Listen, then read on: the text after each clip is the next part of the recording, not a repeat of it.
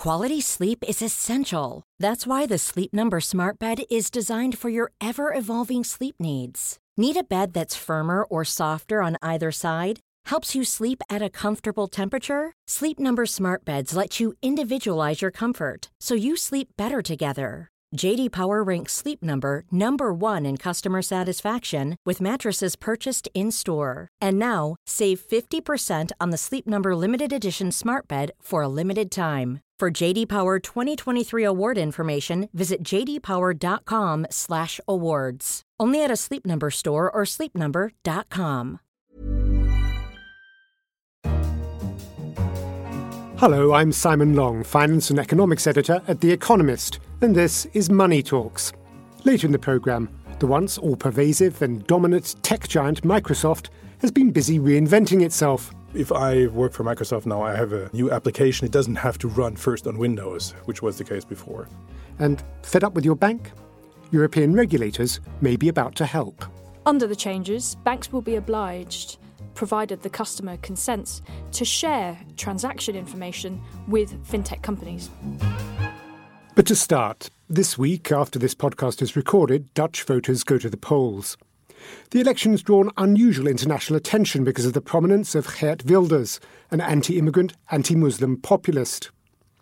But one interesting quirk of the Netherlands electoral system is that a few weeks before the elections, a non-partisan government economic analysis unit produces an assessment of each party's tax and spending platforms, estimating their budgetary and economic impact. Then, of course, the parties start hitting each other over the head with results. The upside is a powerful fact-based consensus on some of the issues at stake. Matt Steinglass is our Europe editor who's been following the election, and he joins me now. Matt, does Geert Wilders play this game of submitting his tax and spending plans for analysis? No, he doesn't. He's one of the few parties that think that they have more to lose by letting their plans be analysed by a neutral analyst than by staying out of the game altogether. And is that partly because no one seriously expects him to form a government? Yes, it's vanishingly unlikely that he'll wind up as part of the government because all of the other significant parties have vowed not to cooperate with him in a coalition. So what does this analysis show? Who comes out on top? It depends if you look at the middle or long term. One of the interesting things that developed in the debates was that things look quite good for the Socialist Party, which is on the far left of the political spectrum, if you only look at the short or medium term, because they spend a lot more money and hire a lot of people for the healthcare sector especially. But in the longer term, they come out much better for the Liberals of the governing party of Prime Minister Mark Rutte. Why is it that the Liberals come out so well in the long term? I think it's one of those classic situations where a more laissez-faire party tends to look better in the long term. They're more careful about the budget deficit. They don't raise the minimum wages as much as the socialists do. But of course, those are all based on assumptions which the Analysis Bureau makes, which are also controversial in some quarters. One controversial assumption I see was about the cuts to disability insurance. Yeah, there was this interesting back and forth during the debates about who created more jobs. I think in the short period, the socialists created 160,000 more jobs. In the long term, Rutte accused the socialists of destroying 300-some thousand jobs. But that's based on the assumptions that the Analysis Bureau makes, which are actually based on some old data from the 1980s on how disability insurance affects employment. And a Dutch journalist named Jesse Frederick took those analyses apart in an article a couple of weeks ago that was quite interesting. So his suggestion is that cutting disability insurance and pushing more people into work may not necessarily be a good thing. Right. And I think his suggestion is also simply that even though these analyses that are created by the Central Plan Bureau, as they call it in Dutch, are a very useful thing to come to a consensus about economic reality, you also have to look a bit skeptically on how those assumptions are made. The study that he called into question is a study by Jonathan Gruber, who's a very well-known American economist, but it's based on this one study in Canada in the 1980s. There's been a lot more recent data about how cutting disability insurance affects jobs. And of course, as you say, the basic assumption that it's a wonderful thing to cut disability insurance because it forces people into work is not necessarily one that the voter is going to share. Stepping back a bit, Matt, I mean, how is the economy doing generally? I suppose internationally, with the attention given to the Wilders campaign and the rise of populism, the assumption is that for a lot of Dutch people, things are not getting better. But is the economy in a slump? Not at all, and that's been one of the interesting things about this election. The economy grew 2.1% last year. Unemployment is falling consistently. It's at a level which, while a bit high for the Netherlands, would be, let's just say French or Spanish people would be extremely happy if they had a Dutch rate of unemployment. And it almost feels as if the popular anger hasn't really caught up with the economic situation yet. Things are getting better, but people are still in an angry populist mood. Matt Steinglass, Europe editor, thank you very much. Next, Microsoft's transformation. The once all-conquering tech giant has for the past few years been busy reinventing itself under a new CEO, Satya Nadella. So how are things going? I'm joined now by The Economist's technology editor, Ludwig Siegler. Ludwig, PC users the world over think of Microsoft, and not always fondly, one has to say, as the company of Windows and the company of Office. Is that still what it is? Yes and no. So yes, because a lot of the revenues and in particular the profits still come from those two products, Windows and Office, the package of productivity tools we all know. But at the same time, it's the gestalt kind of what Microsoft is, what it wants to be, and its culture has changed significantly. And the best way to think about it now is that Microsoft is a big computing cloud, meaning a network of data centers connected together that do the number crunching and offer that as a service. And you can consume that. For example, there's now an online version of Office 365. There's business applications online, but also this cloud produces artificial intelligence services, all kinds of sorts. So Microsoft is a big cloud, and of that cloud, everything hangs off that cloud. It's kind of Windows has been replaced by the cloud. And how's the firm doing? I mean, that's a big transformation. Is it still doing very well? The firm is, of course, still makes a lot of money. I mean, it's no longer as profitable as it was. It's growing slowly, but it's doing well, and it's especially how people see it. So before Satya Nadella, the new CEO, took over in early 2014, they were seen as has-beens. Microsoft was a has-been company, kind of in decline. The then CEO, Steve Ballmer, was not very popular, and that has changed completely. Now people see it as a company that has found its footing, that has a coherent strategy, and what people tell me, analysts tell me, it's all about execution. You mentioned a culture change. I mean, how does that manifest itself when you visit the company? It used to be a famously rather intense experience. Yes, I mean, 10 years ago when I last visited Microsoft, it was not a very pleasant experience because you got to talk to. So when you talked to interviewed one of the executives, they would talk very quickly and really rapidly and kind of talked at you rather than listening to your questions and engaging with you. I again visited Microsoft 2 or 3 weeks ago, and that is completely different. I mean, it's really it's palpable, that change. People listen, people patiently listen to the questions, even if they're ignorant, and try to answer them. And it's a much more open culture, I would say.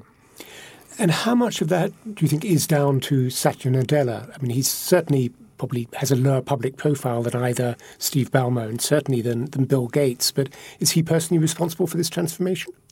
To a large extent, he is. I mean, he made, for him, cultural change was really, really important. And then he's a different person. He's an avid reader. He's not. I mean, Ballmer was not an engineer. He was a salesperson in the end. Very, I wouldn't say aggressive, but out there. I mean, you remember, some of you might have seen Ballmer at some Microsoft events dancing on stage, yelling, "I love this company, I love this company." That's not what Nadella would do. He sits there and he listens very often. When you go to an event where he sits there listening what others have to say. It's all about learning.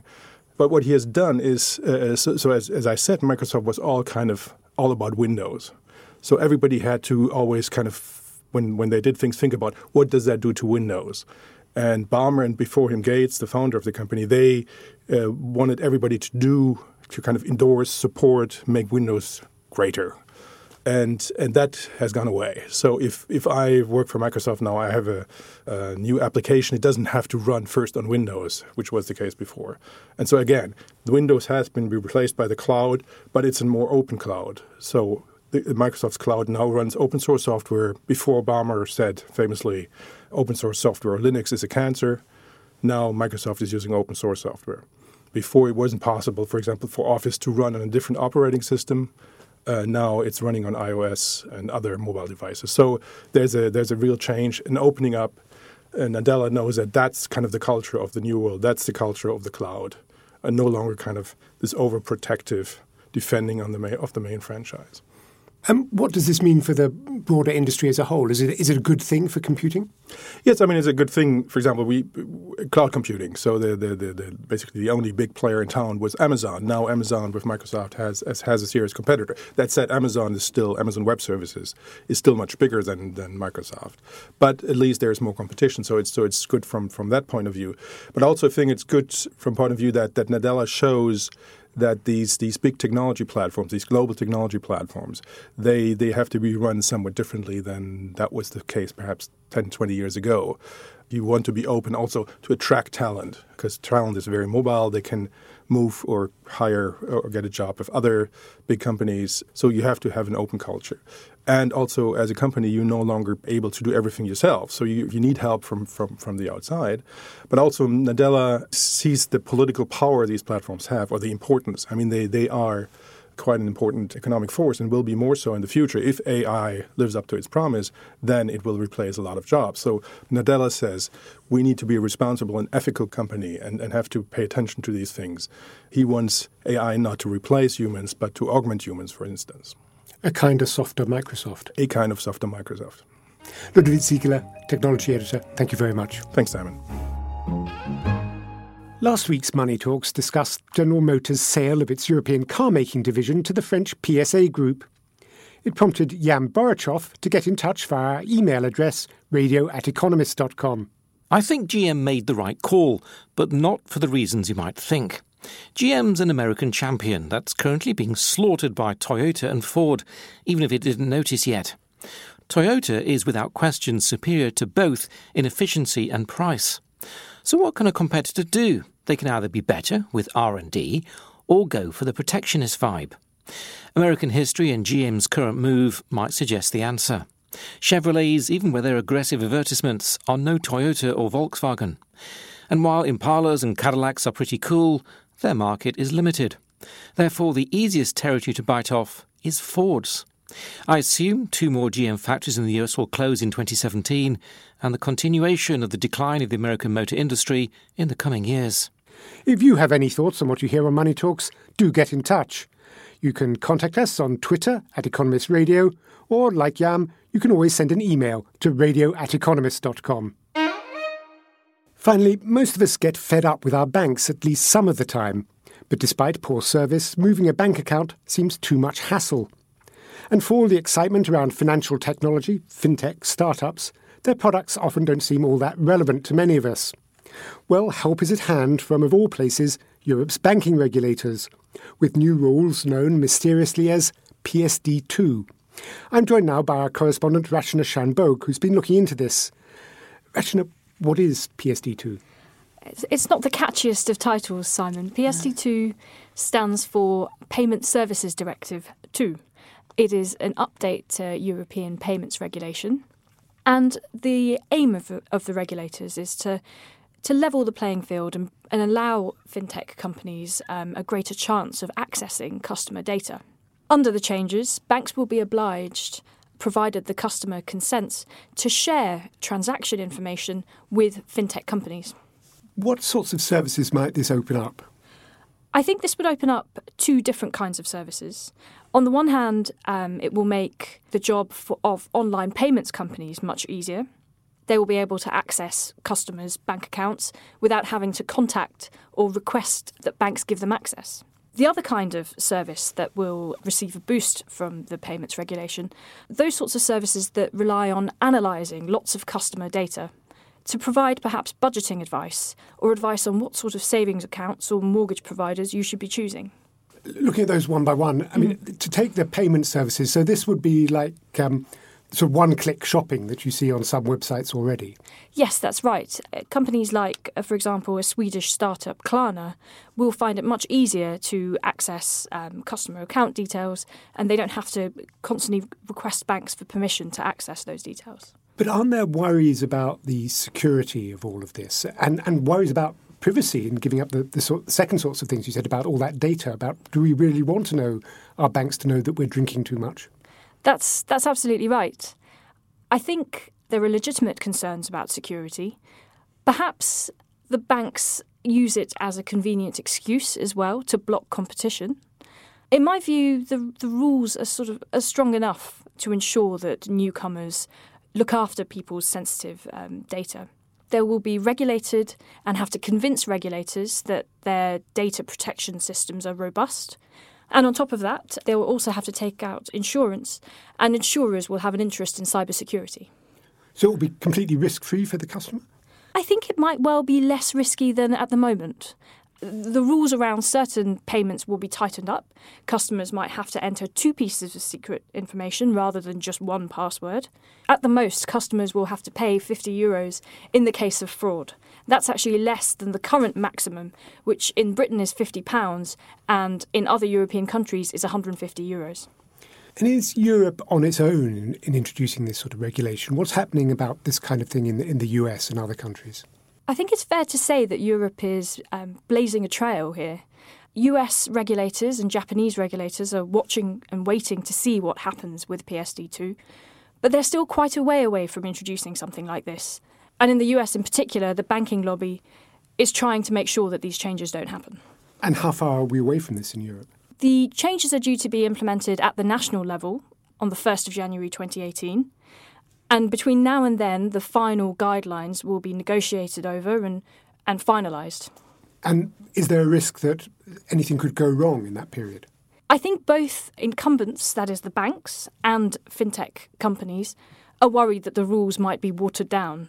From the bank's point of view, they want to ensure that security measures are as robust as possible. And from the fintech point of view, they want to make sure that banks don't try and put up walls so that it's harder for fintechs to access information than the regulation intends. Rashna Shanbhogue, thank you very much. Thanks, Simon. And that's all from Money Talks this week. To read more about the topics discussed in this show, pick up the latest issue of The Economist or visit economist.com. And do join us again next time. In London, this is The Economist.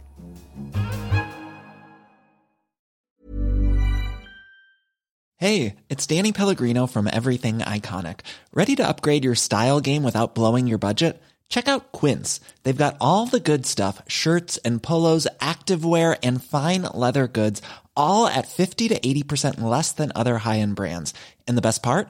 They're all about safe, ethical, and responsible manufacturing. Get that luxury vibe without the luxury price tag. Hit up quince.com/upgrade for free shipping and 365-day returns on your next order. That's quince.com/upgrade.